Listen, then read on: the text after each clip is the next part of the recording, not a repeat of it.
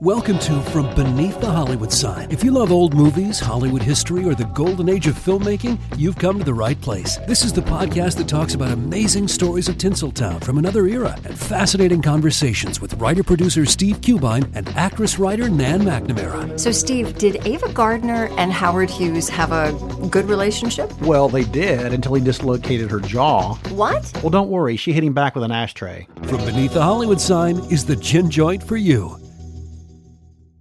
Hi, I'm Neil. And I'm Ken. And we are from the Triviality Podcast, a pub trivia-style game show where a lack of seriousness meets a little bit of knowledge. Join us each week for an hour-long game of general knowledge trivia featuring special guests from around the world, plus tons of extra themed episodes. If you want to improve your trivia game, or you just want to scream at us in your car when we get easy questions wrong, then we're the show for you. Find Triviality on all your favorite podcast apps. But you know that, because you're already listening to a podcast. Hello, I am Anderson Cowan, and I've got a movie to make, and this is Loaded for Bear. Let's make this movie week 11 of 36 weeks. And today, this week, I'm going to give you guys a little insight for those of you who are listening to this and keeping up. I have come across a storyline that will definitely, I can't imagine it not making it into the documentary, and that says a lot because when you're shooting a documentary, you do a whole lot of shooting, you cover a whole lot of bases, and primarily for the first 6 to 8 weeks that we've been working on doing production on this, we've just been covering the class and shooting essentially a bunch of B-roll and B-roll to be pulled from for voiceover and representation of particular subjects as we're telling their story. We'll be able to cut to the B-roll, which you see in documentaries all the time. And we're going to be finding various storylines as we move forward. And I perhaps was a bit Pollyannish and naive, or just maybe optimistic is the right word. So in thinking that we'd be able to make this thing without one of the tenets, one of the rules in a good documentary that I've identified over my years of watching documentaries and covering documentaries and reviewing documentaries, and that is this. God, I'm talking a lot of riddles here before I get there, but okay, here we go.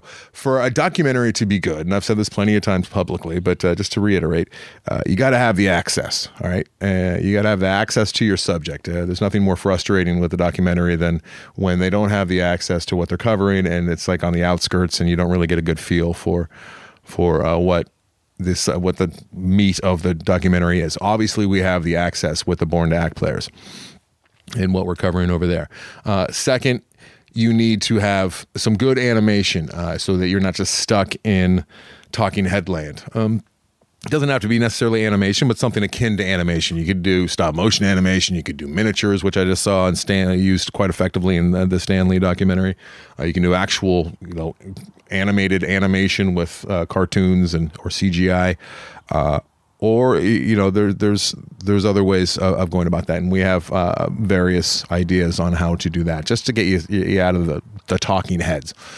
Which can put you to sleep if you're just watching one talking head say things and then the next talking head say things. So that's part of the formula that I've identified. And then finally, you have to have, and this is the one I'm talking about primarily, the filmmaker has to have good luck, which in turn is bad luck for the subject quite often, which is fine if you're covering an evil corporation, right, or an evil individual, or a bad person, or there's plenty of times where that bad luck could actually be okay, especially if you're looking at a subject and you think of Tickled, right? There wasn't anything necessarily bad about that subject on the surface, but then you found out that hey, they are a bad person, and that made that documentary fascinating. I was hoping that with this documentary, the Loaded for Bear documentary, we'd be able to continue moving forward and just showing all the essentially not having an antagonist in the storyline or any real conflict. We still could do this, and I could just not include threads and storylines that are negative, but there is a story to be told because there's so much positivity from this group. There's so much good stuff. I could make a puff piece without it even looking like a puff piece because it would still be honest because there's just so much good stuff, if that makes sense. However, just last week, and I've already talked about this in the producers meeting, so if you're one of those very few people that are part of those meetings, you've already heard me talk about this, but just last week in talking to one of the parents, I realized, I was informed that so we have targets, right? I have targets of the actors that I want to ultimately cast in the narrative feature film, which was the inciting incident to this entire project. That's how I found this group to begin with, the Born Act Players. And then so those are going to obviously be targeted for the documentary itself. And then the documentary has an expanded amount of targets. So there'll be more people, more actors that I'm going to be doing interviews with and kind of focusing in on that aren't going to be offered roles in the narrative feature, but I want to have a larger role in the documentary just because I want you guys and everyone else to get a chance to know these people. And then there'll be a number that are kind of, you'll see them acting and they'll be in the background and whatnot. One of the actors who we've been focusing in on, she's not somebody I was ever going to offer a speaking role to because she doesn't really speak. She's very close to catatonic. She speaks a little bit, but she's very close to catatonic. But I've had Mike really focusing in on her. I have seen her make incredible leaps and bounds over the last number of months with the class, and I see her coming out of her shell a little bit, but it's very incremental and you barely notice it. You really have to be paying attention and be there on a regular basis to notice how she has changed. And I'm hoping to capture some of that with all the weeks that we're going to be documenting this, and we'll be able to see a real difference in this one actor who is progressing and she's going in the right direction. So that was one of the subjects that we've been focusing in on. And her mom approached me last week, it was a week and a half ago now, on my way into the class, and she wanted to know how things were going with the documentary, and she shared some information with me, and it was heartbreaking and kind of shocking because I thought that I understood the situation, and it was this. This actor that I'm referring to, I only know her as the very quiet, docile, demure. Like you gotta really help her into the scenes or onto the stage, and she's there, she's present, but she doesn't want to be involved really. And it turns out that that's somewhat of a new development, and she used to be very outgoing, very loquacious, would talk all the time, which I just can't picture with this individual because of the version of her that I know. And evidently, it was caused by some form of trauma, or maybe a couple different exposures to trauma in the not too distant past. And that is heartbreaking. And I don't know if we'll get to the bottom of exactly what those traumas were, but that said, the ceiling is much higher than I imagined with this individual for coming out of her shell. And her mom was very forthcoming and wanted to tell her story. So we were already planning on sitting those two down and interviewing them for the camera and for the documentary. But I will be learning more about that, which I find fascinating, heartbreaking, and encouraging as far as this part, which is her mom was telling me that this acting class that her daughter does weekly has been the one most important thing, and they've seen the most positive results from across the board. And she's in therapy and doing all sorts of things to help get her back on her feet mentally.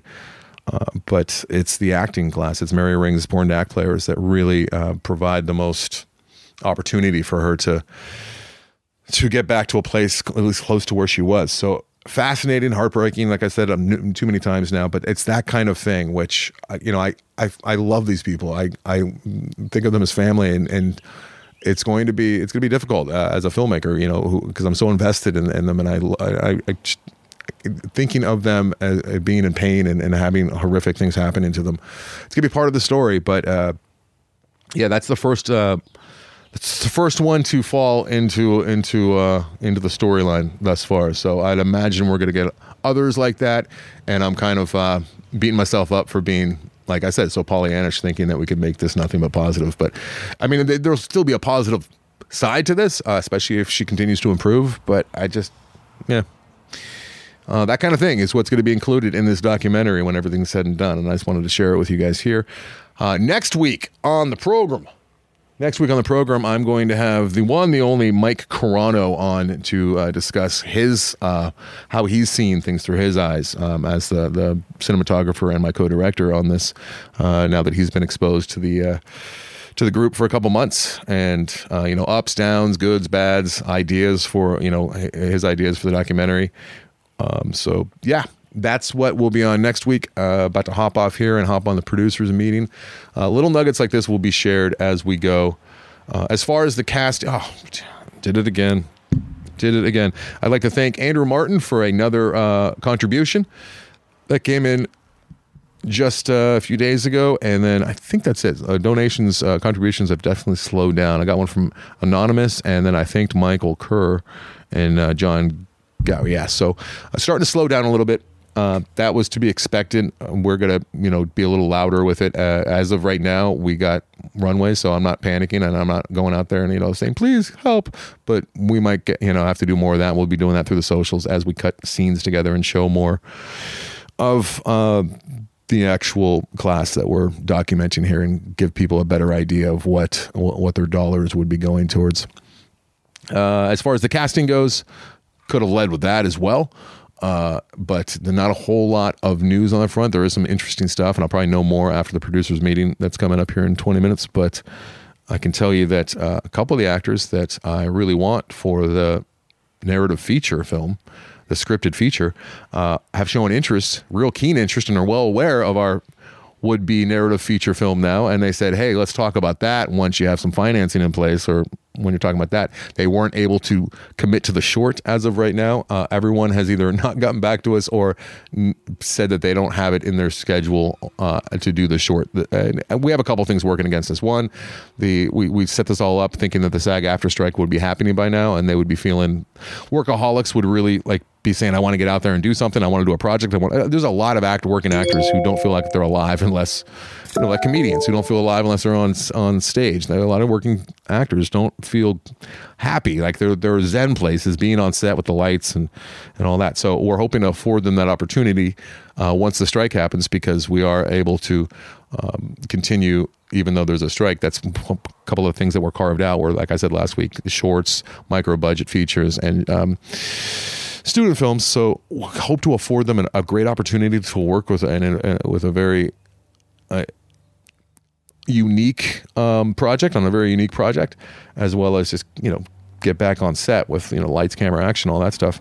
I don't think they've the strike has been pushed a little bit, so it looks like it's not going to happen for a couple weeks. And people, it's summertime, so that's another thing we're up against. People already have summer plans. A lot of shows are already on hiatus, and the actors who don't need to work were already planning on not acting for a little while. So we're coming up against that. But I'm really encouraged to hear feedback from the actual subjects or targets, actors that we ultimately want down the road. So I think it's really laying a lot of great railroad ties. Is that something? Runway work. It's laying a path to getting these guys.